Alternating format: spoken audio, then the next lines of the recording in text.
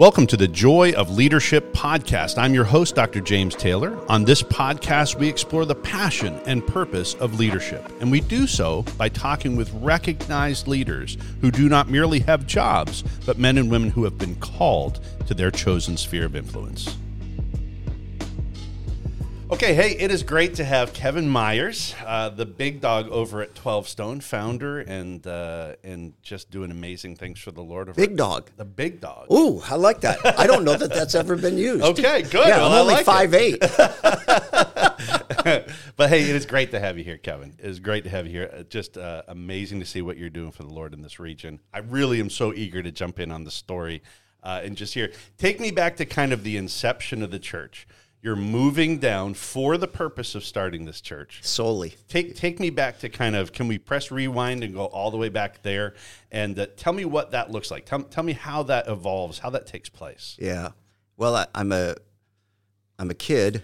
Some would call a punk kid. I think I was turning like 27 at the time. This is 35 years ago. And we had a sense that God wanted us to plant a church in Gwinnett County, Georgia. It's a long story leading to that, but to cut to the chase, we sold everything. We said, well, if we're going to teach people how to follow Christ, we're going to have to do it all in. Okay. It's hard to lead people where you haven't gone. Okay. So to make asks of people or to lead people somewhere that you haven't gone first, and most of that's from the inside out. So it was really obvious to us that we needed to demonstrate that on our own. So that was huge for us because Michigan is our family. We were both raised in Michigan. Our families were on either side of the state. Felt like we were moving to another country. Right. And we drove down. We didn't know anybody. So, and I've had some comments on the show from church planters and different people. Tell me the strategy. I know you say it's a long story, but tell me, like, why do you pick Gwinnett County out of the whole nation to go? Why do you choose here? Is it driven by data? Is it driven by relationship that has potential? Like how does it happen for you to land here? I wish I could tell you I was more strategic and wiser and like, oh man, let me tell you. For us, there was a God element that made the final decision. But back when I was in high school, my parents were divorced. My mom moved down to Gwinnett County and lived here for a couple years with her sister. Okay. So while I was in college, by the time she came down here, I was in college. And in the summers, I came to live with her and did construction work over in Peachtree Corners. Huh. And while I was here, God put some things in my soul that I didn't understand. You know, most things in life, you figure out looking back, not looking forward. Right. So you might get the dots looking forward, but you connect the dots looking backward. You figure them out later. Right. So looking back, God was already knitting things together. And in our denominational circles, there was a district superintendent who kind of oversees the state. And I got connected with him, and I attended the church that he was influencing. And all of that was a forerunner. But then I ended up in Michigan, and we were part of a church plant up there for 5 years. And by the time we got this stirring in our soul that you should go plant a church, we were willing to plant anywhere in the U.S.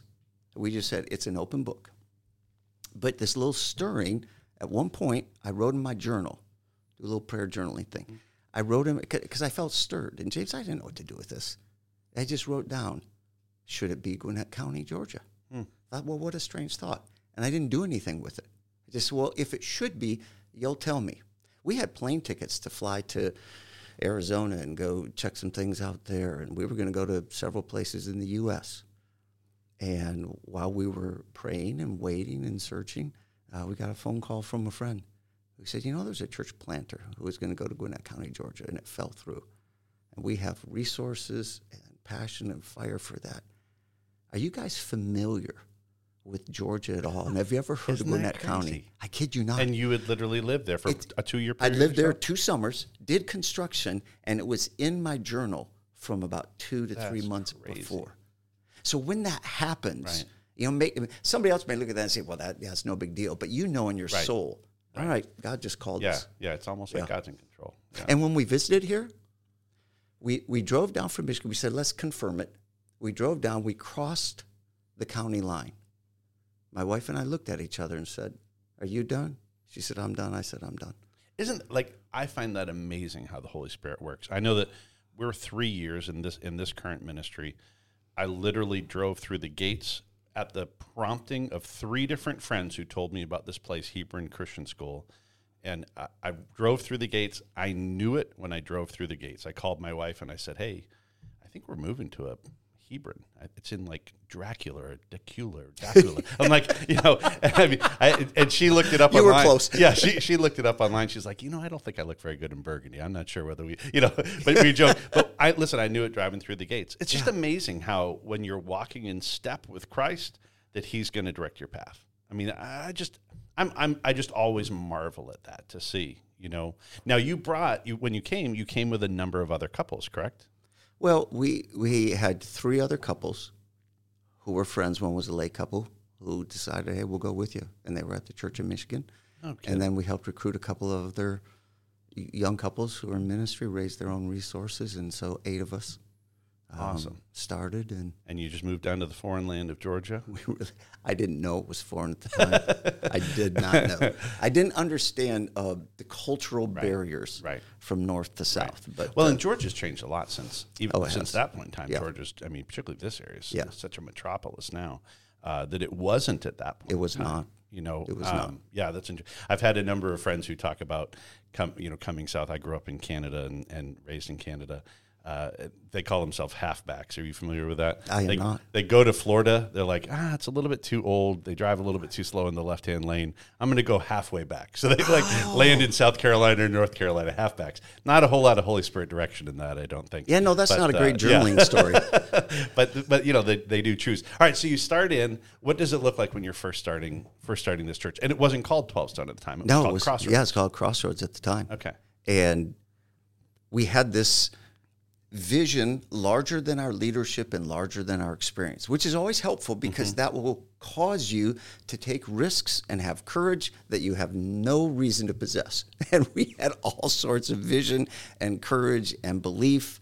We did this door-to-door stuff if you don't have a church, what would you look for in a church? So some of those things influenced back in the day at that time, 35 years ago, that would have been normative to church planters. Right. There were no church planting institutes. You had to figure it out on your own. Right. So we literally just went door to door, covered hundreds of homes, eventually led a few people to Christ, got a core group of 25 people, rented a movie theater. That was popular back in the day. Sure. So rent a movie theater, and we called all these people, James, this is just awesome. We call all these people on phone. We're like, telemarketing. That's the thing that's being sold. If you could just get it. That's so silly today. I get that. People hearing this like, what is he talking about? The young guys sitting around here like, what are you talking about? Right. Well, the only way to get to people was make a phone call and get them on the hard line and, just a landline. And so we called 20,000 people. We got youth groups to help us, etc. We called 20,000 people, got 2,000 families' names on the list. And then you do these mailer follow-ups. And according to that, you'll get at least 10% of that coming. You'll get 200 people. Whoa, man, James, we followed it up. We do all these phone calls. 800 people said they were coming on grand opening Sunday. Oh, my goodness. Oh, yeah. So we rented a 460-ish seat theater. Man, we are going to blow this out. We are going to set new records. The Apostle Paul has nothing on us. No. He was probably, he and the Holy Spirit were working to make this thing unfold. Oh, my gracious. On grand opening Sunday, we had a total of 104 people. No kidding. Of whom 65 were in the auditorium that seats 400 Oh my goodness! 60 people. Can you say critical mass? Yeah. It was horrible. It echoed. It was a complete, unmitigated miss. Do you remember what you preached on? No, because I was so full of fear. I had just taken the biggest risk in my life. Right. And it was equaled by the size of my failure. Because I thought we would have 400 people. Yeah. And then the next Sunday we'd have 200, and we would break the 200 barrier. And God was with us, and we were going to do what very few were doing at the time in church planting. Right.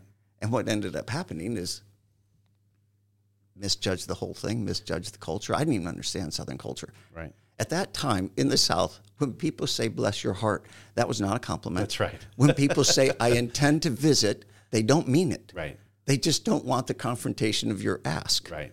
So I had no idea they didn't mean it when they said, we'll come. So I planned for them. They weren't coming. So the following Sunday, we had 50-some people, and we spent the next several years in the 50s. How do you overcome that emotion?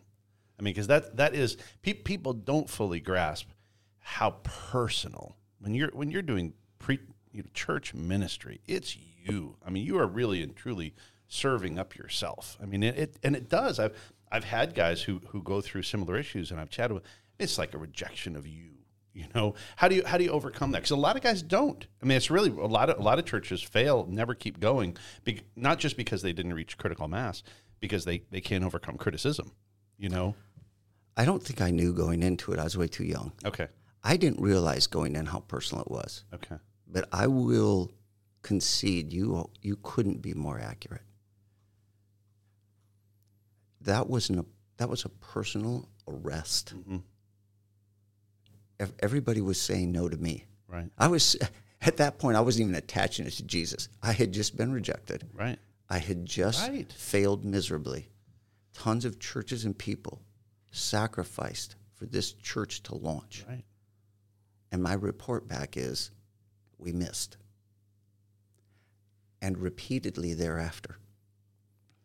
And you had people move down with you. I mean, there's so much weight. I listened to that story. I think, oh my goodness, I know where you are now. Certainly, probably in your wildest imaginations, you couldn't have imagined where your church would grow to. No, not after that Sunday. Right. Before that Sunday, I believed it. But fear gripped me, and I never understood how fear could own you and form you and become the new filter for any additional risk or obedience. I had so many private issues with God. Maybe he doesn't love me. Mm-hmm. Maybe I didn't follow the right call. Right. Maybe I'm not as good as I thought I was. Right. Maybe he isn't going to use me. I made a mistake. By the way, let's go back to the calling thing. Mm-hmm. If he had not been as clear in the calling, I would have bailed. Right. I say that to young leaders all the time. I know guys who are in ministry, and I bet you do too, Kevin, who they still have jobs. Like it's still their job. And if you don't replace your job with a calling, mm-hmm. You can't weather the hard times. You cannot. Those hard personal onslaughts, which you will go through. It's not an if, it's just a when. If you don't have a call, you are not going to weather those storms. So you've got this call. Tell me, does the pressure of the gospel also weigh in on that with that idea of the call of just the spread of the gospel in that area? I know you're so gospel driven. Was that the same element of the young Kevin Myers? Well, it was, and we were there to reach people, right. And clearly I wasn't reaching people. So what am I doing here? Mm-hmm. If this isn't going to be effective, we had 100, 400, 500, whatever, on the first Sunday. 3.5 years later, we have 82 people. So it's not like I was breaking through anytime quick. And I could not reconcile the call of God with the results of ministry. And I was caught in the middle. That's great. I think that God usually has to form something fresh in the leaders he trusts before he can do something powerful through them. Mm-hmm. I think part of our following him and part of spiritual leadership is we need breakthroughs before we can talk about them. We need to go deeper before we have any depth to offer. Mm-hmm. Sometimes it's formed by loss and fear and setback.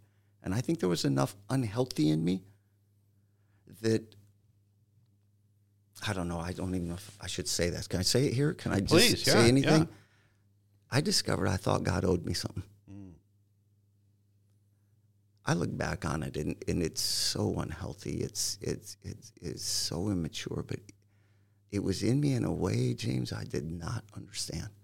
But I thought I had honored him mm-hmm. so sincerely. Mm-hmm.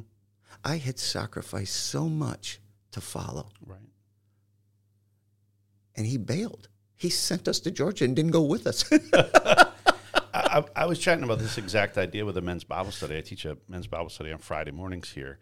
And I was chatting with the guys. I said, listen, when you are already pretty talented, if you have some relational skill, that you're pretty good with people, got a little bit of intellectual ability, I think so often, and I'm just telling you, the guy in my mirror, he has been guilty of this all too often. And I would love to tell you, and that's true of the 80s. But luckily, listen, it's true of December 2022. Like, it is true of right now. Yes. That where I'm still thinking it's still about me. Now, I may, because of growing up in piety, you may be able to know how to speak the words to say I'm trusting in the Lord.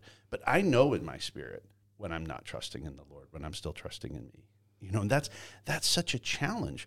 Frankly, for me, Philippians 2:3 is my key verse. Do nothing out of selfish ambition or vain conceit, but in all things consider others before yourself. The reason I have that verse is frankly because I'm bad at it. That I want to get to the point where I'm wholly reliant upon him. And that's kind of the right where you were at during that period. You were slugging it out 3.5 years, 87 people in the congregation. Tell me what keeps you going during that period of time. What keeps you pushing, and when does the breakthrough come? He successfully, if this was his goal, he successfully stripped us down to fresh dependence. Love that. Okay. So we had to, Hebrews chapter 11 messed with me. We came down here reading the first half of Hebrews 11. All the great things that people of faith accomplished by the power of God. You keep reading that passage, and then it goes to the list of people who were persecuted, who lived in caves, that's right, who lost large, whose names were not put in that chapter. You don't even know the names. Mm-hmm. It just does a paragraph or two of, and these people, my summary is, lost huge, and the world was not worthy of them. And they were still people of faith. Mm-hmm. And I realized I only had one interpretation of faith. First half of Hebrews. Sure. First success. half of Hebrews 11. Right. Success. Human I'm going to be David. I'm going to be fill in the blank. I'm going to be Moses. I'm going to be Abraham. Oh, God's going to do amazing things. I had never read the second half. Right. You just might have the full anointing and favor of God, and you could be the one whose name die in obscurity is not added. You're just obscure. Ambiguity is your journey. And the only one who's applauding is Jesus. And if his applause is not enough, and that should be enough, you're in trouble. Right. So the Lord spoke a few things into me in that season. One of them was, I do not owe you. I own you. Yeah. When you surrendered to all of me and a future you do not know. So when you give me a yes, it's a yes. Mm-hmm. The second thing is he revealed that I wanted more from people than for people, and I didn't know that. I didn't know that ministry was more about me than it was them, to go back to your Philippians 2. And somehow in my spirit over time, he was able to help me see that I was leveraging pastor for myself, not the people. I couldn't see it. So I didn't love the 82 people. I needed the 82 people to do things for me to get enough credibility. Was that really to reach people? Was that really to shepherd people? I mean, if I couldn't love the 82, would I love 800? Right. Or 8,000. Or 8,000. Right. Does the number matter? And so I don't know. In that, I do know. If my identity was going to be equal to the size of the church, he couldn't entrust much to me. That's right. These are all... What a tough realization. These are all difficult deaths. And I'm doing this while I'm supposed to be speaking every Sunday. Right. And loving on people and figuring out how to reach. And is that an internal monologue only? or how are you? I mean, because at this, I mean, one of the things that I frankly respect the most out of you is you aren't just a leader; you're also a leader of men. Like you understand the role of men in your church. So you've got guys who have brought their families down with you. How, are you training them in the same lesson, or is that just living in your journal and you're staying the cheerleader, rah rah, we can do this? Like, are you letting them in on that internal struggle? I was at the time incapable. Okay. Because I was so insecure and it was so personal that I feel like I failed them and everybody who gave financially to see this thing launch. And I was trying to figure out how to maintain a persona that was positive. Right. With a soul that felt empty. Right. I felt very betrayed by God. That's something where I think a lot of people don't fully recognize. If you're in senior leadership, yes. But if you're in a role that is a public senior leader, so often we fulfill a role in people's life. Like, it's really not Kevin, it's Pastor Myers, or you go by PK. But it's this role rather than the guy, like the internal struggle guy. And boy, I know that I'm sure I'm guilty of holding back on letting anyone see the inner struggle. You know, so I can totally and who relate wants to you. To see it, James? Right. How many people really want to see your internal struggle? They don't. Yeah. Do they That's want to the know point. that you came Right. through the gates at Hebron and you said, "Oh man, this is a great Christian academy," and then you hit your barriers, Right. And you want to go share that, and everybody wants to know what you're battling, Right. Everybody doesn't want to know, Right. But you do need to find a safe place to become whole and to be authentic. Yeah. I didn't know how to do that in the day. Right. I was working really hard to keep a persona of positive and faith. And then it emptied all week, and I tried to gear up for it the following Sunday and believe, oh, God's going to do something. Right. And then live with the disappointment, if not near depression, by Sunday afternoon. And then go through that on Monday, Tuesday, and then rebuild and re-believe the following. Frankly, I did that for 3-4 years. Right. And I think I have definitely sheltered those internal emotions. So much of the debate really isn't. It really is between me and the Lord, or you and the Lord. I know that one thing that I have seen through the years is that my engagement with God is different than it was when I was in my 20s. That if you read every margin of my Bible, I tend to write and highlight, and my Bible is always just a mess. But I tend to go, and some of those comments are very real. Like I'll be honest, like it's almost like a hidden journal. You know, like I really wouldn't want a lot of people reading every marginal comment that I make in my Bible, because the Lord and I are engaging over things. Like we're really questioning, we're finding out, and I need to know, and sometimes just challenging them about me and about a ministry, things that I thought should have turned out that they didn't. And sometimes I'll be frustrated and angry. When I was a new believer, I didn't think that was possible. But now, like, that relationship is very living. Like it's very much that I get to communicate with him, you know, and going through a hard time like what you're talking about, you have to develop that, you know. Now, it also doesn't mean we don't stop working hard. You know, that you're doing these mail pieces and you're doing these phone call pieces. Yeah. All of that looks like sweat labor, and it doesn't mean we stop doing all the things. But we have to, for me, there's an internal shift that I say, okay, I've done all the hard work. Thank goodness God has me. It's about me. Rather than saying, okay, I've faithfully done the work, but I truly know that he's the one who brings the increase. And so if people show up, it's because of him. I'm going to still do the work because that's what he's called me to do. But I'm not going to claim this. I know this isn't me. If no one comes, then that happens. But if people show up, it's because he allowed them to show up. You know, and that breakthrough that you're describing, where you almost have to go through layers of delusionment to get deep. Right. I don't know who can go deep without some disillusionment. Right. Some disappointment where it's really self-discovery by the power of the Holy Spirit to reveal you to you. Mm-hmm. What is true about God, but you don't know how to walk in that. Right. What have you said you yield to God, but has not yet been yielded? Right. What have you yet to grow through? So there's some disillusionment in that to go deep, and then you do it again and again, and you cycle in this, and you know we've lived long enough to know that that's a legitimate cycle. But that dependence means that I work as hard for the Lord when it's not working as when it is working. Mm-hmm. Yes. Right. So it doesn't matter, because the demonstration of dependence Yes. is that I work for him and the results are his. That's right.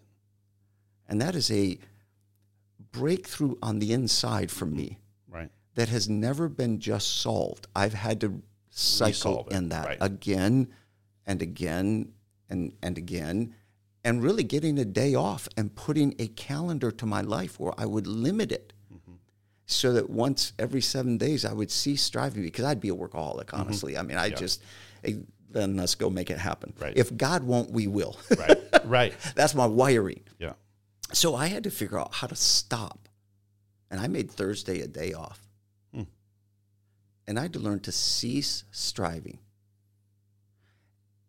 in order to say, if this is your work and it depends on you, then in this day I'm going to demonstrate.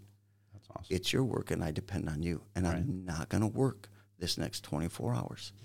I'm going to pray. I'm going to say, this is yours to carry. Right. You're the provider. Right. You're the church growth expert. You're the one who transforms lives. I can't do that. This is all on you. Right. Those little practical things that you're saying, deeply spiritually true, had to find a way to work into your life. Right. And it's usually through doing it poorly before we get to doing Which it I was well. really good at. Yes, yeah. I'm good with really the poorly good at that, part. yeah. The well part, I'm still working I had on. that down. I still have a good bit of that. So all right, so we left the story, though, with 87 people struggle 3.5 years in. Take me back to there. Is this just slugging it out in the trenches, growing a few people by a few people? Does there come where there is really a breakthrough? Is there an epiphany for the organization where now you really launch something that is exceptional and totally God ordained? Like we're still at that story. I know where the story exists now. Sure. Fill in some gaps for me. Yeah, there was personal breakthrough spiritually with the Lord, and there was major breakthrough in the life of the church. The spiritual breakthrough with the Lord was 3.5 years in. I decided to close the church. Internally, I was done. Marcia and I agreed. I said, I'm closing the church. I can't do this. I'm wired to grow things. And God, you've put me in a place where it's not working. And after 3.5 years, if all I can do is successfully reach less people, for the love of God, help, let me do something else. So my prayer was this, change me or change the church. You wired me to lead and grow something for your kingdom. It's not. So change me so that I don't feel that drive. Or change the church so we actually reach people and accomplish the vision you put in us. Okay, so that was the lead prayer. Okay. The second piece of that was what's needed for me to become that person that you could use. What's off, what's on. So I got 15 people to join with me in prayer every Wednesday night. We're in a jazzercise, man. I mean, we're not, I look back and I wondered why anybody came. By the way, when I look back, I don't wonder why didn't it work. Right. I wonder why 82 people were showing up. I think, man, when I look, oh, God, how did anybody come? But anyhow, in that period of time, I got 15 people. They hung out with me every Wednesday night, and we would walk around in this little jazzercise space that we could put 100 chairs in. We didn't talk. We didn't even pray out loud together. I just said, I'm going to put on worship music, and I need an hour to pray. And I told the 15 people, I'm going to close the church. No kidding. Unless the Spirit of God tells me I have to stay. And I'd rather close the church. So that's how good a leader I am. Did you put a time frame on that? You know, I didn't. I said I just need to hear from the Lord. Okay. It might be 5 weeks. It might be 10 weeks. But I'm such a good leader, I bothered to tell the 15 most inside people of the church, I'm going to close it. So how inspired is that? That's going to help them just want to be in on this thing. Yeah. No, I look back, I'm thinking, no, only God. Right, but God. So they would show up each week, and we would pray for about an hour. And in the midst of that, God said several of the things I've already mentioned. But probably the most noteworthy is that you really don't know how to pray in a way that you depend on me. You pray and then work like I might not work. But you don't work like you think I'm doing the work. And prayer is how a person demonstrates whether or not they really depend on God. Prayerlessness is the mark of independence. And these are the things I got from, if you work and then pray, you think your work makes the difference. And I just add to it. Did those 15 people receive similar messages? Not that I can't even tell you. I don't even know. I just know they were supportive. And God said, if you'll pray on Saturday, I'll show up on Sunday. And that was the message I got. I'll bet you he was doing something similar in their hearts. I have to believe he was. I've been amazed through the years that when God places something that seems too grandiose in my own heart, I have been shocked through the years to have people step out of the woodwork and tell me the exact same message. We're beginning to prep for a special needs school here on the campus, and I've been praying about that. But lo and behold, there had been a number of other people, and then we just started getting cold calls out of the woodwork, like just people who didn't even know us who called and telling us exactly about this thing that the Lord was really preparing their heart for in regard to us. It was wild, to see. I'll bet you he was preparing their hearts as well. And so that idea of really surrendering yourself to the Lord, you feel like that was the true catalyst for being ready to be the church that God wanted you guys to be. I think that's when I broke. I think that's when I quit asking God to work for me, and I started working for God. I think about 3.5 years in, it became his church, and he was responsible for the results, and I worked for him. Is your bride telling you a similar story during that period of time? She is, thank God. She's a more mature, stable person and personality. I'm the high-low guy, and she is the steady. And so through this whole thing, she just believed God was going to do something. She never used what I would have called failure against me. And we struggled. I mean, we could have filed bankruptcy. Yeah. We lost our home. We lost everything. We lost our health insurance. We lost our home. She had to go back to work just to get us health insurance. I was doing side jobs that I just didn't want anybody to know. That, I learned how to do tile work. I literally, I went to a place people aren't familiar with. It's called library, and went and got VHS tapes, which nobody knows what I'm talking about. Anymore. And I learned how to do tile work, and then I went and bid out and got tile jobs, and that's how we were living. And then she had to go back to teaching, and so we were doing all of this, and she was okay with it. Yeah, she's okay. Because she believed God was going to do something. So she's more that steady kind of person. And I'm that up and down guy. So I'm, up on the weekend and down during the week at the time. Now, when do you get that first piece of land? Because I know that we've had a you've told me that story. Is it right after this kind of coming to Jesus literally, conversation or what? The church began to grow following that commitment to work for him. Level of surrender. And I would just tell everybody, anybody who wants to gather for prayer, I don't need you to. In fact, I didn't even make a big deal. I just felt like I needed to. So every Saturday night, I came to the Jazzercise and spent an hour or so in prayer, kind of put the teaching before the Lord, asked God to move among us, started habits of the week, praying over the community, wherever I drive and walk.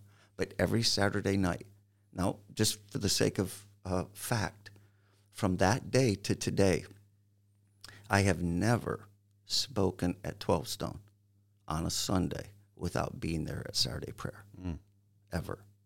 We have flown back. We have walked out of our kids' events, sporting events, weekend concerts that we were attending. I have never, in over 30 years, ever once missed a Saturday prayer. Personally being present. Because is terrified a fair word? Can I use that word? Yes, absolutely. I'm terrified to do it on my own. Right. So the church began to grow. And I can tell you the things we tried to do, but I think something changed in me that freed God up. That's right. Like I was the barrier. Right. So the church started to grow. So we're 100, we're 150. We go buy the first piece of land. We open the building. We move in with 150 to 180 people. we have 500 that day. So we had a major breakthrough. That was the 6th year of the church. So it was the 6th year of the church that we broke into 200. We were in that building for a few years and went to 2-3 services. And then the next piece of land is the one you're thinking of, that cool story of how God granted that to us. But from that point on, there was a progression of some kind of momentum into the life of the community that opened up doors for us to reach people. But I don't discount the formative. And I don't discount the learning of how to be a pastor and how to care about people and how to do ministry smarter, or learning the culture of the community, or knowing the people we could best reach, and creating an environment where the congregation prayed, but they were also witnesses, and teach them how to invite, and how do you do a weekend service in a way that honors God and keeps him central, but at the same time can reach people who are far from Christ. So I'm not going to discount the value of all of that, but it was triggered in, frankly, prayer. It begins with the epiphany of saying, how dare I enter the pulpit until I've spent time with my Creator the night before, and really in humble prayer. And from what I understand, that time in prayer, because you still do it, it's not formulaic, it's not a service, it's really and truly prayer. No, it's just prayer. I mean, sometimes people say, I'm going to a prayer meeting, and the only thing that didn't happen was prayer. Yeah, it's not it's not a prayer meeting. We don't talk about anything else. In fact, didn't really pray for other people. I tell people, hey, if you come in here and you got things you need to pray for, that's fine. You can talk to God, but that's not why we're here.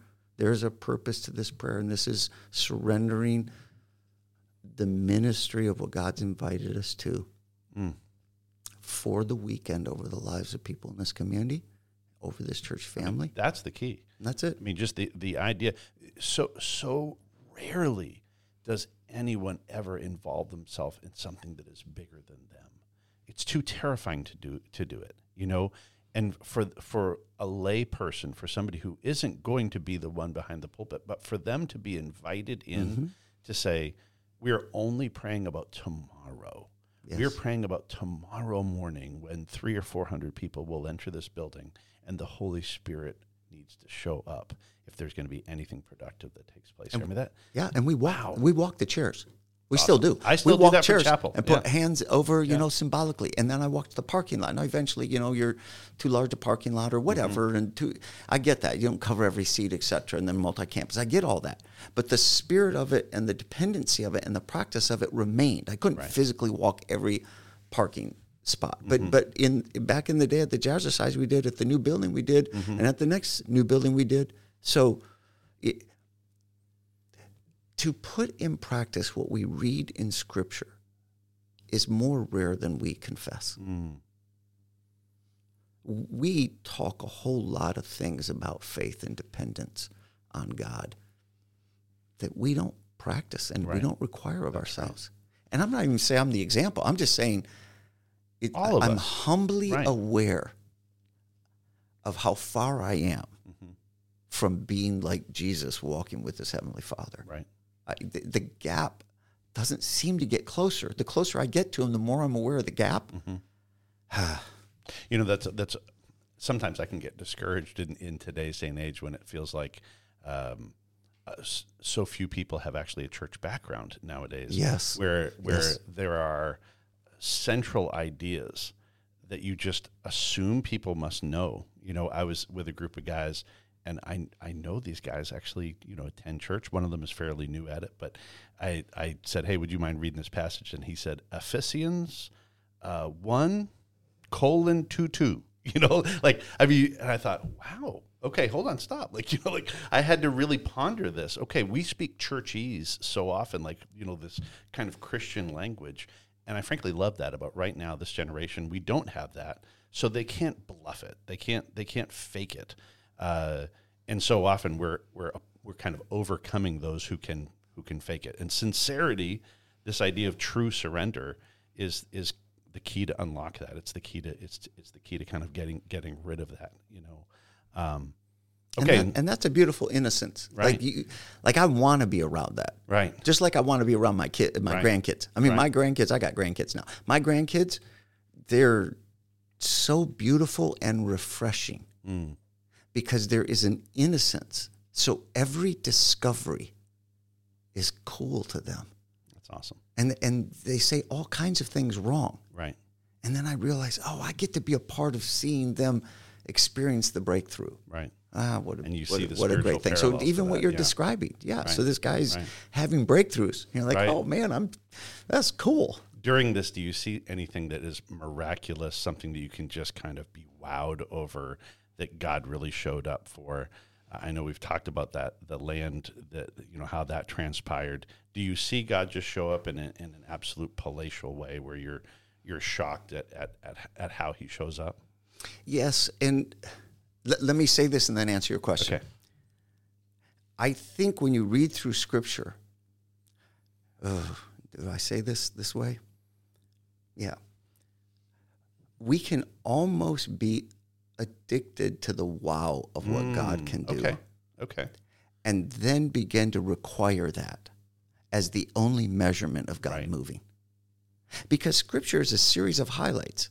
This miracle, this miracle, this miracle, this miracle, and it's skipping all the hours of the day. Right. All the hard work in that between. we're just walking with Jesus and conversation and consistency. And then the only scriptures we want to highlight are when the church broke through and reached hundreds or thousands of people, and never the persecution conversation where they were just as obedient. Right. So at risk of Living on the pretending mountaintop, right? like we should always live on the mountaintop, let's concede we don't. But We live when in the he valley. gives us the mountaintops, it is so strengthening to believe him through difficult times.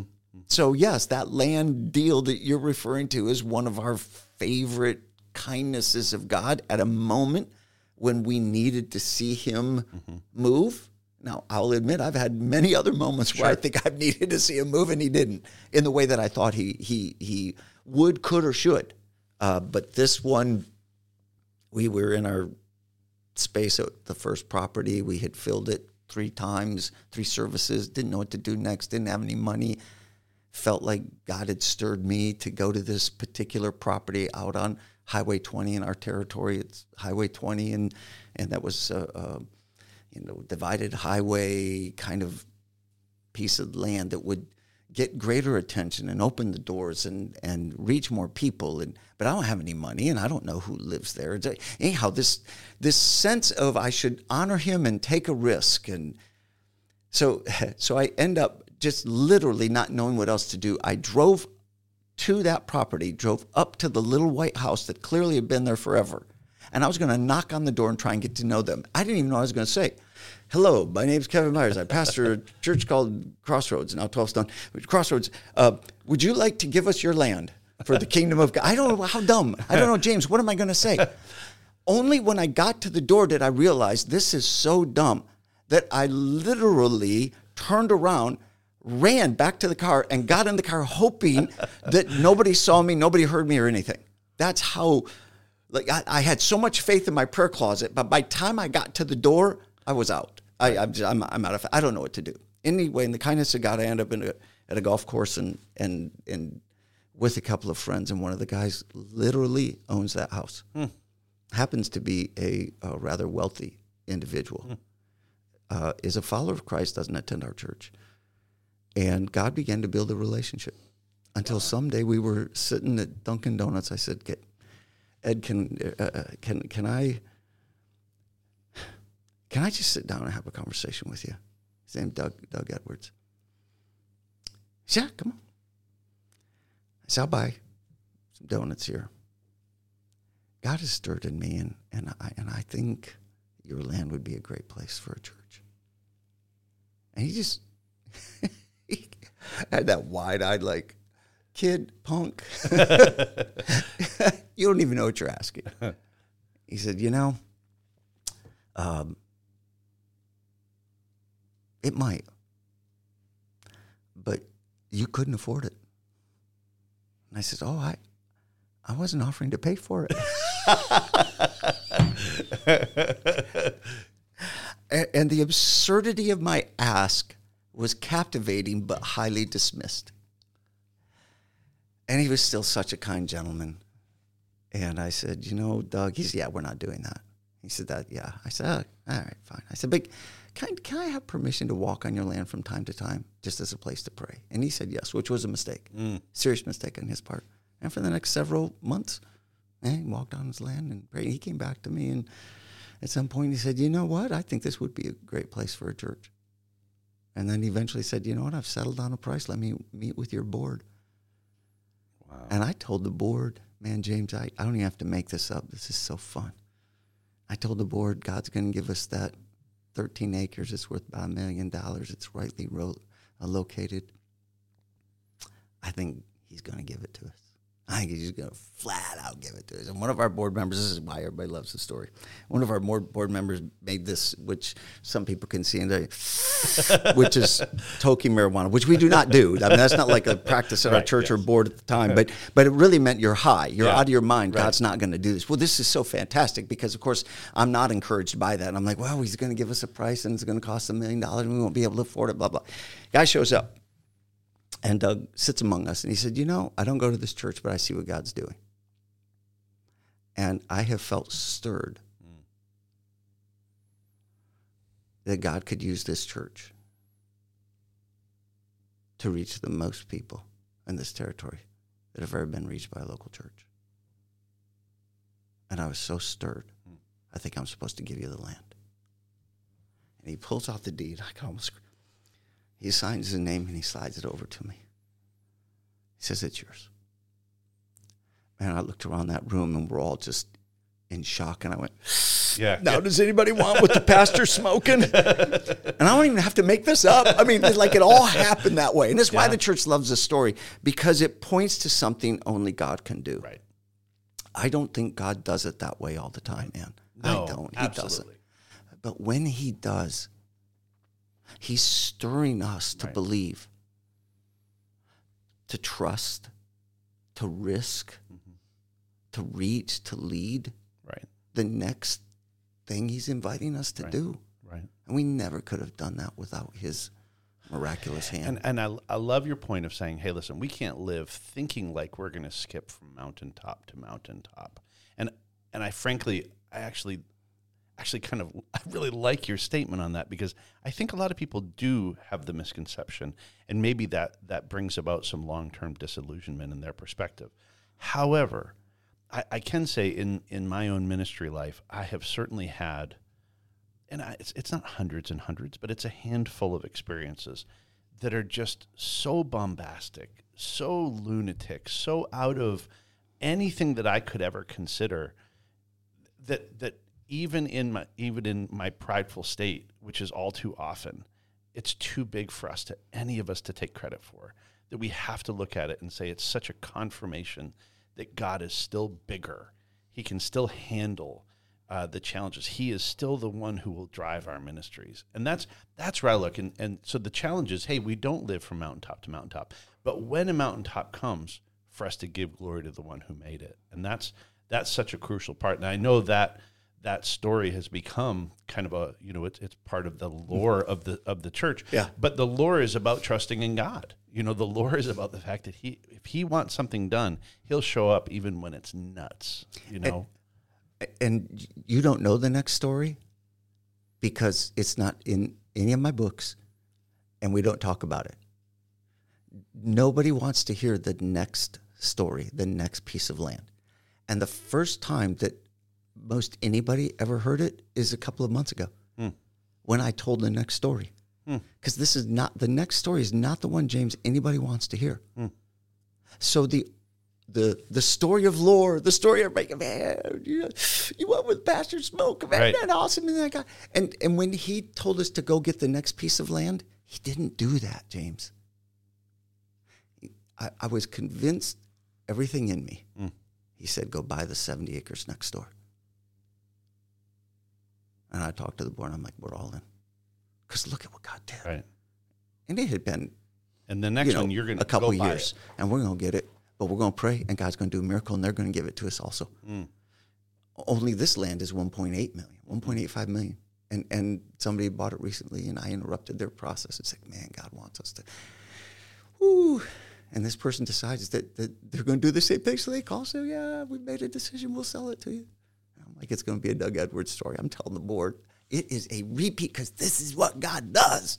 So I'm all fired up. And we sit down with the new owner for the 70 acres. And she says, well, we've settled on a price. I bought it for $1.85 million. I'll sell it to you for $2.6.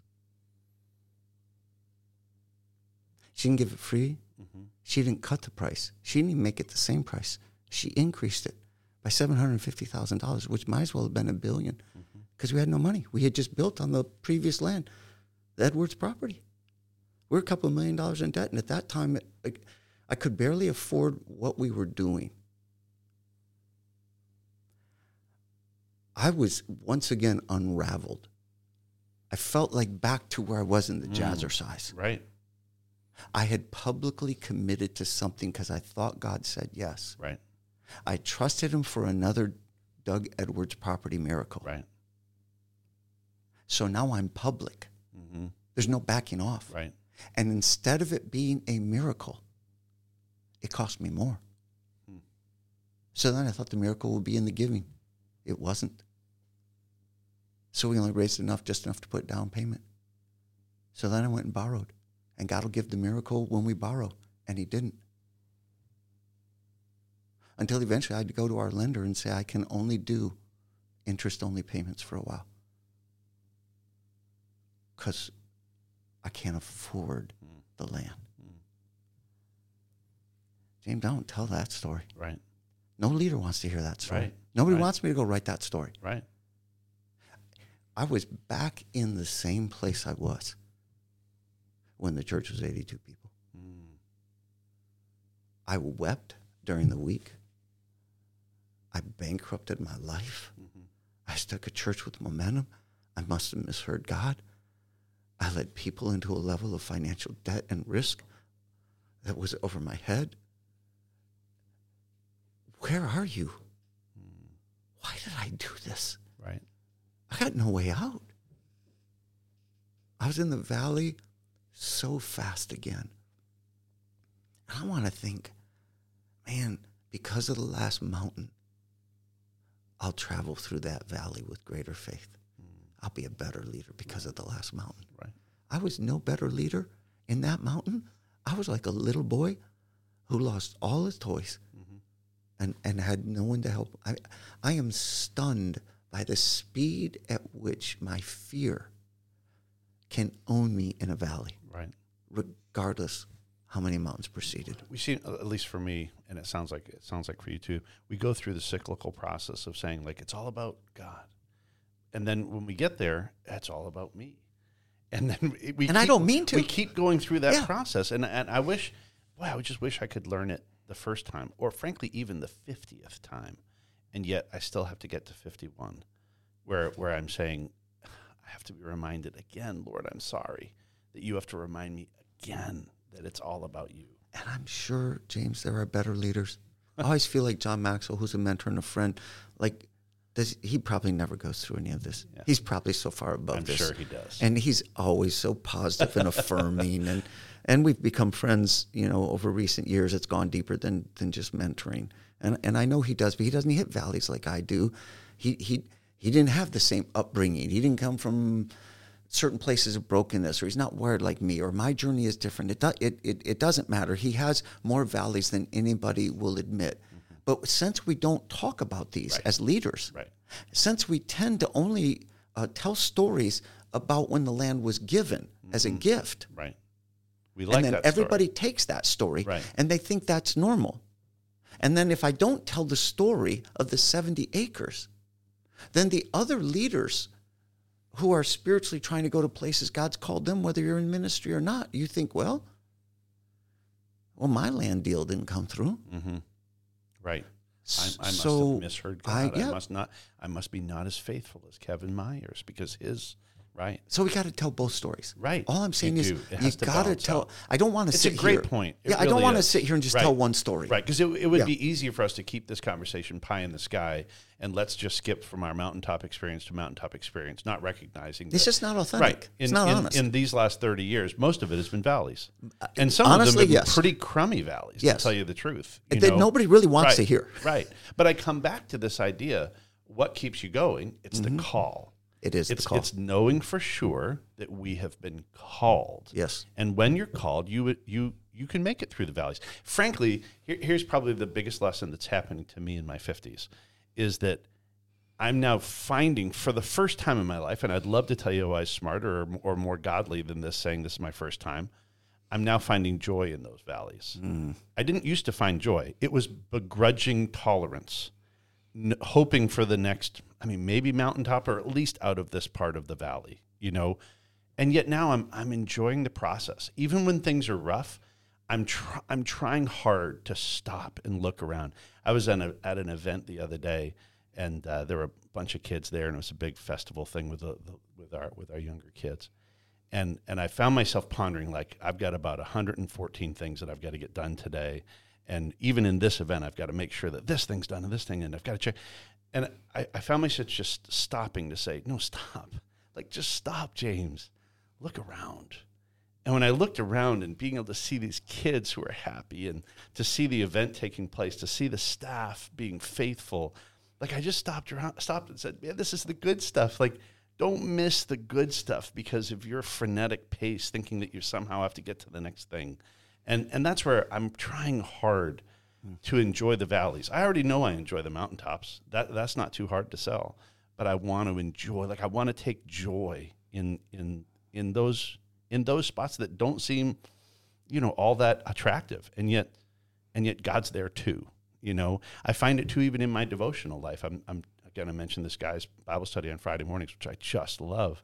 But challenging these guys, some of them, it's their first time really entering into God's word on a regular basis. I said, listen, you're going to jump into God's word, and there's going to be a couple of days when you literally just did it because you feel like you're supposed to do it. But if you don't do it the third day, God will actually speak to you, and he'll show you something amazing. But unless you're doing it through the valley, you don't get to this glimmer, this beautiful spot where you understand God in a new way. But you have to get through that spot, which is crucial. It's just such a huge part of it, And aren't you surprised how long it has taken? Oh, my goodness. Because you read that in the Bible. Yeah. And so you can say that's true. Right. Because you make all kinds of impact on a mountaintop. Right. But you get all kinds of intimacy in a valley. Yes. Yeah. And the joy is in both. Right. And so there's joy in impact. There's joy in intimacy. And you're still experiencing intimacy with God on a mountain. Mm-hmm. And you're still making impact in a valley. Right. Both are true, but one seems to get the lead. Absolutely. And I am more tender in a valley. Mm-hmm. Right. I am more humble. Right. I am more reliant. attentive. Right. I am more reliant. Right. And I do tend to get breakthroughs in the valley. Yeah. And I do have to find joy. Right. And joy is available. And his joy is the same. Mine isn't, but his is. Right. So finding that where you're describing it is tough when you're a leader. It is. Because leaders were made for mountains. It is. Man, I'm made to go up a mountain, hit the top of the mountain. This is awesome. Yeah. Do we have another one? Right. And that's frankly why I think that intimate relationship with God in the margins of my Bible has become more and more important. Mm-hmm. That when I'm in the valley, I can be honest with him. I can lay out my fears, lay out my frustrations, sometimes even anger. God's not mad by that. He's not.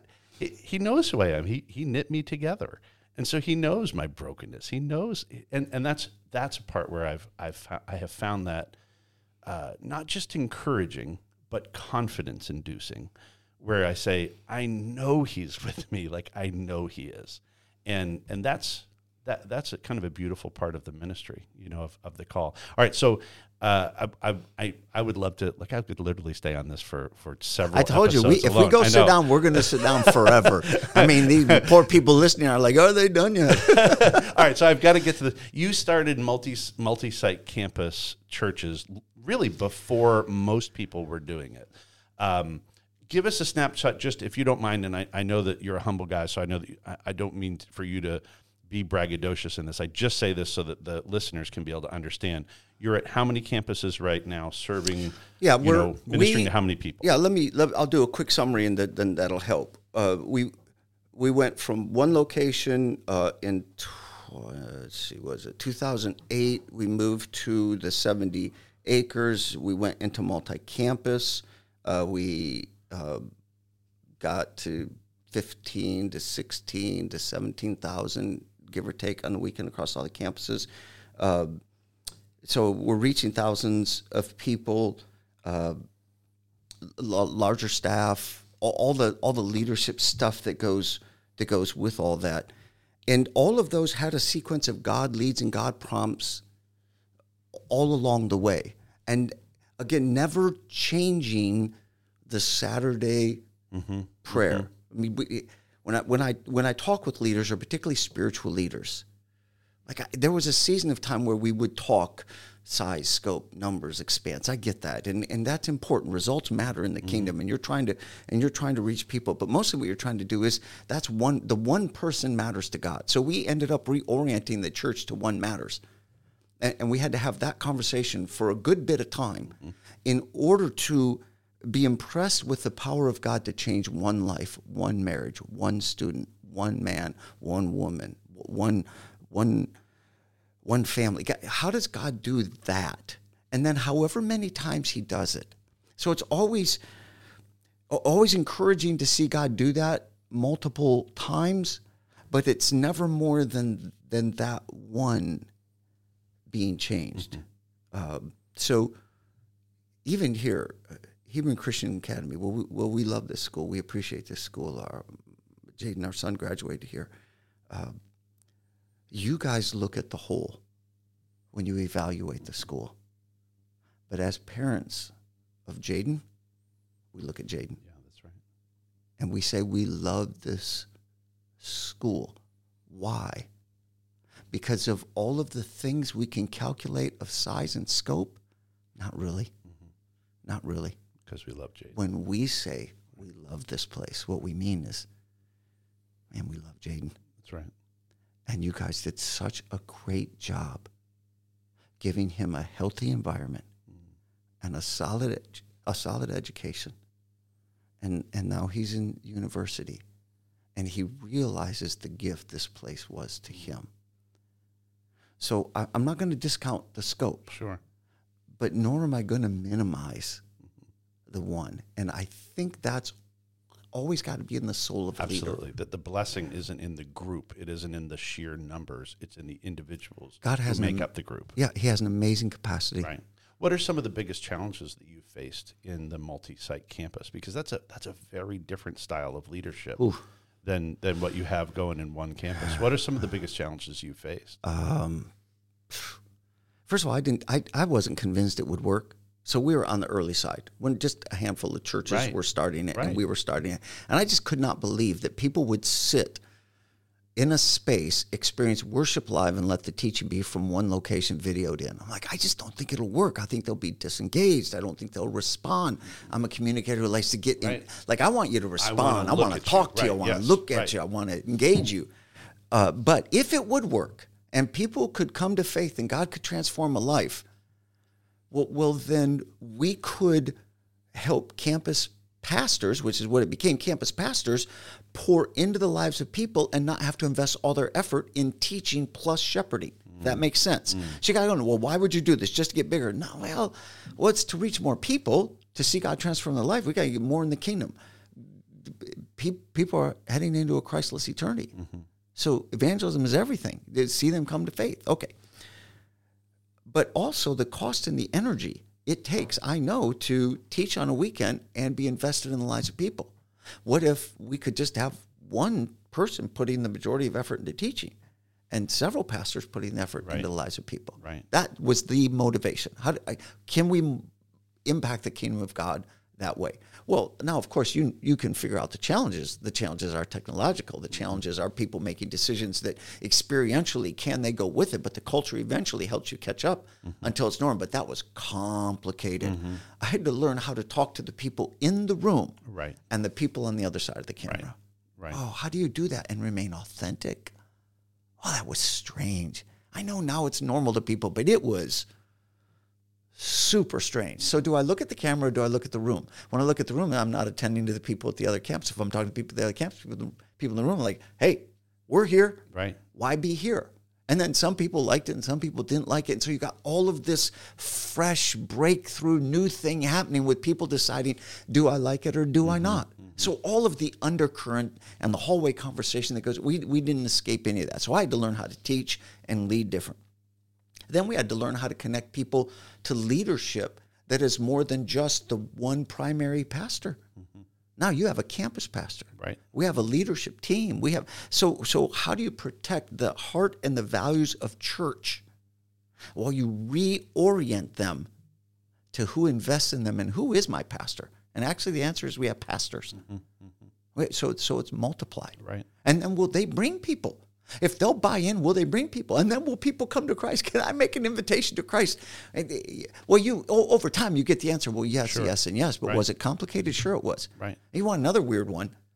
When you invite people to invest in the kingdom, whether it's time, energy, effort, particularly resources, how do you go physically build another campus that takes 2 or 3 campuses to sacrifice financially for a campus they'll never attend?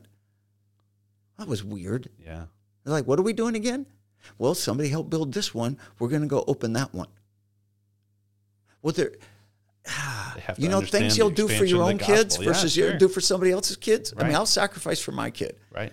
But I'll pay my own kids way. But am I going to pay somebody else's kids way? See, that's a whole nother. Right. So there are those leadership challenges. And of course, layers of leadership and unity toward the same goal, and then maintaining a culture that God has called us to uniquely as a church and retaining that. And we're a relational, informal, we don't take ourselves seriously, but we take God seriously.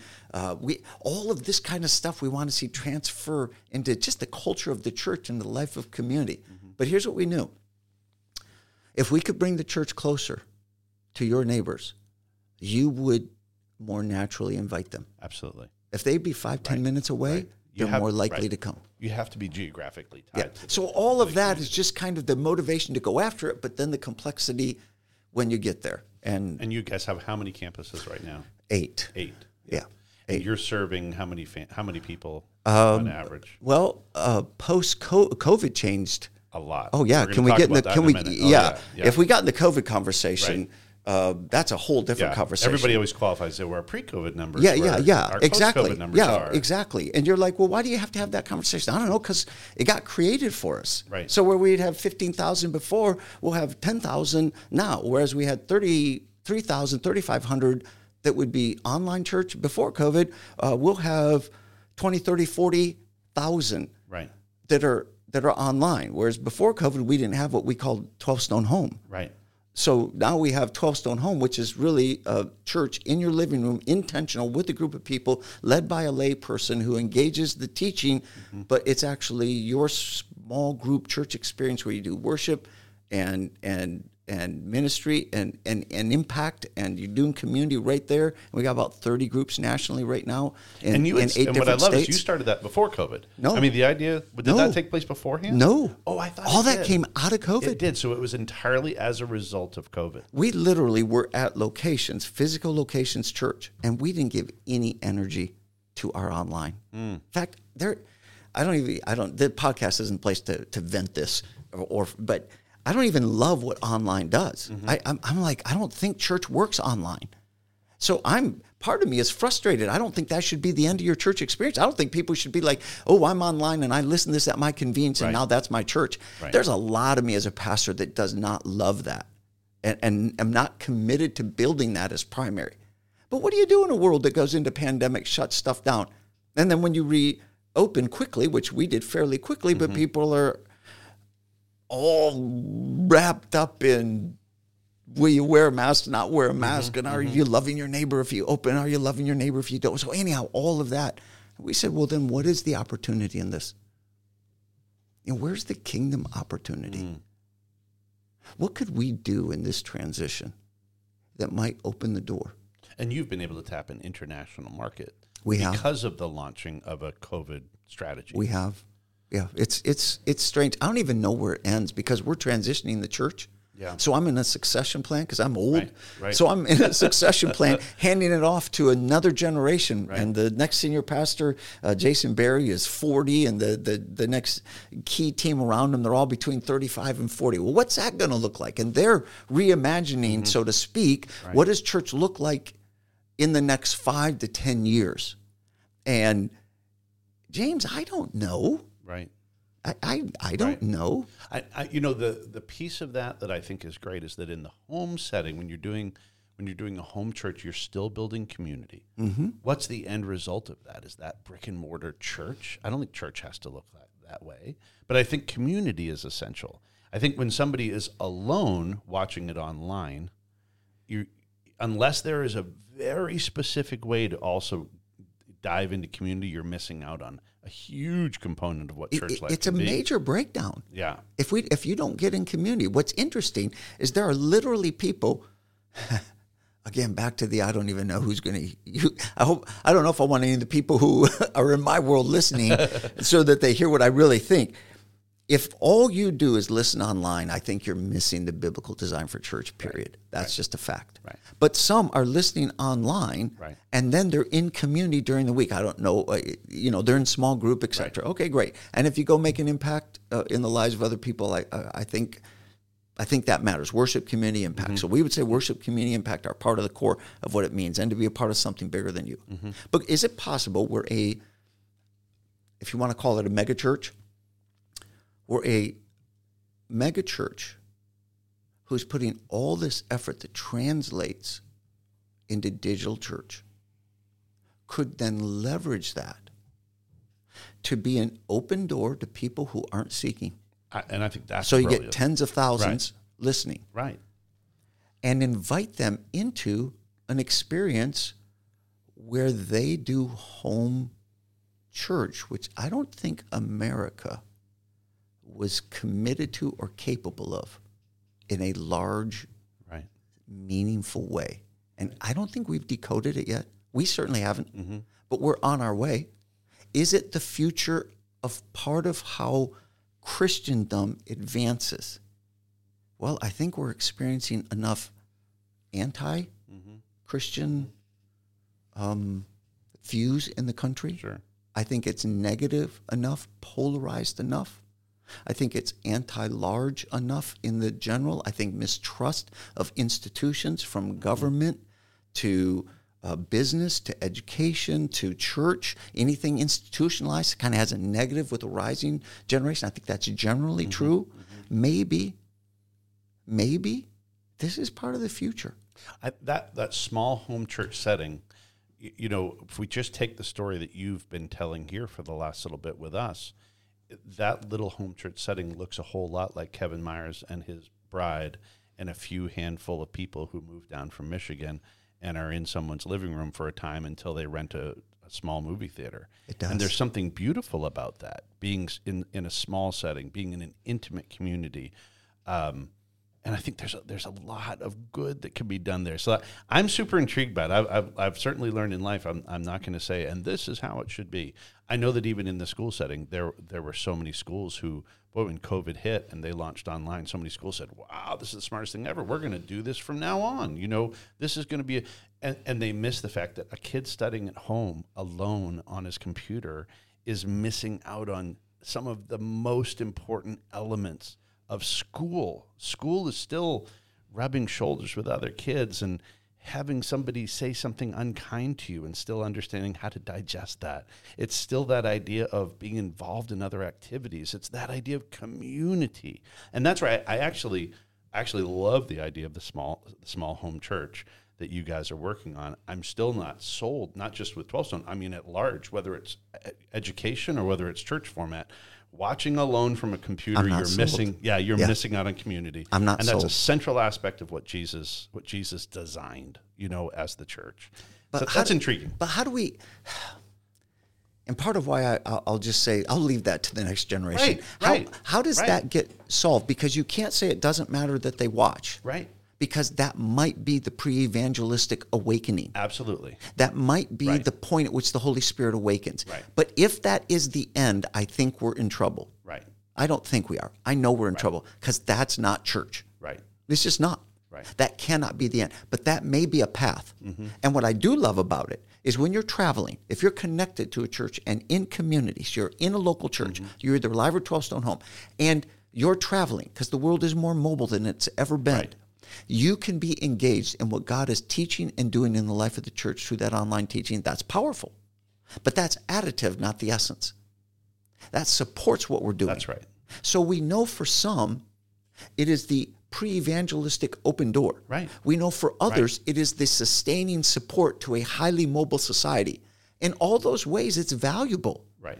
But it sort of terrifies me Yeah. that could become the end for people. Right. Of If what the church solo means. engagement remains solo engagement, you're going to miss out on it. But I if the think solo so. engagement leads you to something more, Yes. even if it's a small community, perhaps it's a brick Yes. and mortar church. But I think it needs to lead you. Now, we've got to hit on this idea of this kind of mantle pass that you've referenced already. So tell me what that looks like, because frankly, I absolutely love it, first of all, because I think a lot of organizations, they end up never seeing anything like what it was underneath the founder, underneath what it was under that program. So it takes the idea of casting out your own pride and allowing a mantle pass to take place where you are surrendering a part of your soul almost, because you've invested your whole life into this. What does that look like for you? So you've got Jason Berry, who's jumping in as a co-senior pastor right now. Is that what you guys call it? We call him co-senior pastor. We did that a year ago, and then by midway into the year, when it was obvious to everyone else that he's more than capable, right? I made it clear that he's the future senior pastor. Right. And then more recently, I've indicated that transition is coming this summer. Okay. So I actually didn't know that. So wow. every stage, as people are able to get more detail, we're putting it out there. Okay. But the transition has to happen in me. Sure. He can't grab it. I have to give it. That's right. And that's really important. Right. And so I was convinced that when I became an empty nester, which was when my son Jane graduated here, that the church, this is not for every church. I'm going to say for us. For us, I was convinced that the church should be led by someone who's raising a family. Because the way you spiritually lead is out of the circumstance of your life. And if we're going to be a church that sees God transform souls, families, and communities, and families is a big part of it, then I know that while my influence is increasing, my relevance is decreasing. And I got to own that. And what a lot of people do who are leaders is they figure out how to become more relevant to a rising generation. And I'm not saying that's a bad idea. What I'm saying is this: I know best how to reach my generation. About 10 years ahead of me, 10 years behind me. Sure. I know best how to do that. But I don't know how to reach Jason's generation. He just turned 40 last year. I don't know. They don't identify with me. The words I use, the culture I'm in, the bents, different cultural experience. It's notably different. In that transition process, do you come to the point like is it where Kevin Myers just fades into the woodwork? Oh no! What does that look like? No, we got to do better than that. Church is not a business. Church is biblically, principally idealistic, based on the teachings of Christ, and it's not a business I sell. It's a kingdom work I hand off. Okay. And because of that, I can transition it. If I'll humble myself, I can transition it completely different than business. Business, CEO, owner, whomever, sells it, takes the assets, goes and lives off it, and walks away. And somebody else starts over. Fair enough. But in the kingdom, since nobody owns it, and it is a trust, then we practice what we call MVS, mutual voluntary submission. And the operation of the work of the kingdom is that it is owned by Christ, and we serve him. So there is no CEO. So I get to pick the next guy, and the elders confirm, and the congregation buys in or not. And when they do, I'm going to move to founding pastor this summer. I'm going to, for all practical purposes, work for Jason. I'm going to help my generation, 55 plus. Here's how I say it to him. You can't let the years of your greatest option and the last years of your life in this fourth quarter of life be your least kingdom impact. This 55 plus or empty nester season of life can become the most selfish, broken, undoing season of life. And the church desires to be young so desperately to be culturally relevant that we're failing to lead the last generation. Well, I'll take care of that. Marsha and I are old. I'm in my 60s. I'm going to be 62 when I hand off the church. But I'm not leaving. I'm not walking away, and I'm not disconnecting. I'm going to model mutual voluntary submission. I'm all in for the church. I'm going to teach once every 8, 10, 12, 15 times. This is all contracted, agreed with him at his pleasure. I told him I'll take all the Sundays he doesn't want to do. I'll do the holidays. I don't care. I've done this for 30-some years. I'm happy to make the exchange. I'm going to give leadership with the team to the 55+. And I'm going to stay at the board level and chair the board for the next 3 years. Oh, you should never do that. No, I'm helping transition elders to the ones that would be his generation. We're going to transfer leadership. We're going to train. We're going to hand it off so that over the next 3 years as founding pastor, we have been present, fully invested, because the vision of the church that Christ has for us has not changed. Maybe some methodology does. Sure. Maybe it adjusts for the next generation. But we're going to demonstrate that the church can do what the world cannot, because all along we've been serving Christ. The biggest obstacle to that for every organization is pride. It's being able to push our own pride aside, because you are a visionary by nature. Yep. You are a visionary like you breathe, right? Yes. And so how do you turn that off? Like how do you say, well, you get to cast the vision? Let me give you a picture. Yeah. I have 4 children. 2 of them are married. I have 5 grandchildren. I don't want to be a parent anymore.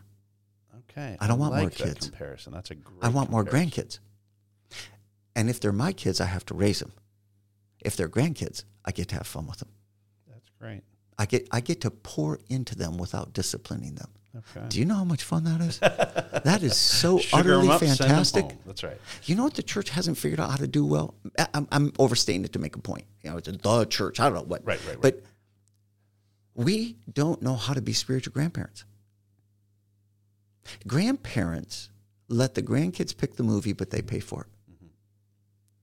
There is a role of spiritual grandparenting that the church needs to win afresh. Statistically, it's said that 10,000 people a day in America, 10,000 a day, this is the stat I read, 10,000 a day will retire every day for the next 10 to 15 years. That is a spiritual harvest. You know their next stop? I know what it is. Their funeral. That's their next major stop. You can't live that purposely. We can't purposeless. We can't care less about their eternity. If they said in their 20s or 30s or 40s, hey, I got time, guess what? Not a lot now. How do we go reach them? But then in a church that's used to me being the primary leader, I become founding pastor because that recognizes the place. But my primary job is to give room for the next generation. And their primary job is to give respect to the preceding. I give room. They give respect. And now Jason is the visionary for that and component. Jason is now you get to fire up your imagination on how to engage 55-plussers who have the most experience and yet are the fastest to bail because they've got a few more bucks in their pocket and a lake house and a boat. And what a poor decision. Right. If you have followed Christ through the season of your children growing up, what are you about to model to the kingdom? Right. Yes, go enjoy the lake house. Absolutely. Yes, go have fun. Yes, enjoy the freedom. It doesn't look like it did when you were under 55. However, you have to be fully invested in the kingdom. Right. You can't be absent from God. And the decisions for direction get made by the younger generation. That's right. The 40 and under are going to lead the church. My job is to mentor them, pour into them with timeless principles, pray for them, support them, undergird them, pass along experience if it's helpful. But the decisions are his. And the decisions is that generation. And we're not going to have a church that's for either old people or young people. We're going to have one multi-generational church where we understand spiritual grandparenting. Let's the rising generation be the next and new of what God is doing. And we're all in on it. And then whatever uniqueness I have to help build in, we build in. That's exciting. If you aren't already, you're going to have to write about this. This seems right to me. So what do I have to do? You've already said it. Just as I had to die in the planting of the church for it to be God's church, I have to die again. I can't find my identity in the church. I can't find my identity in my position. Now, I'm not going to forfeit leadership influence. I'm going to leverage leadership influence for the next generation. That's right. I'm not giving it up. I'm leveraging it. And I'm going to die to myself, which is more painful than I'll say on this podcast. See, self-death is an incredibly difficult thing. Right. And the job of every leader, but particularly spiritual leader, is to die to yourself in private so God can use you in the lives of others. It is your Philippians 2. Right. So I don't have to die to ambition. I have to die to selfish ambition.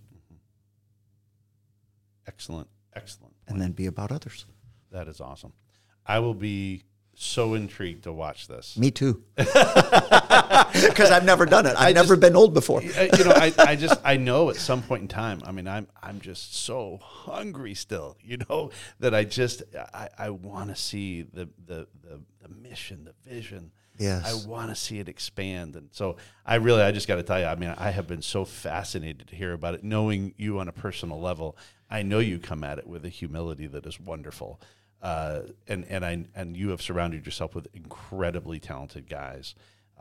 It'll just be so fun to see how God can work. It'll end up being a real testimony to churches across America, because it really will become that transition, that mantle pass example of how things can be. And yet it's not, hey, I'm cashing in my chips and going golfing.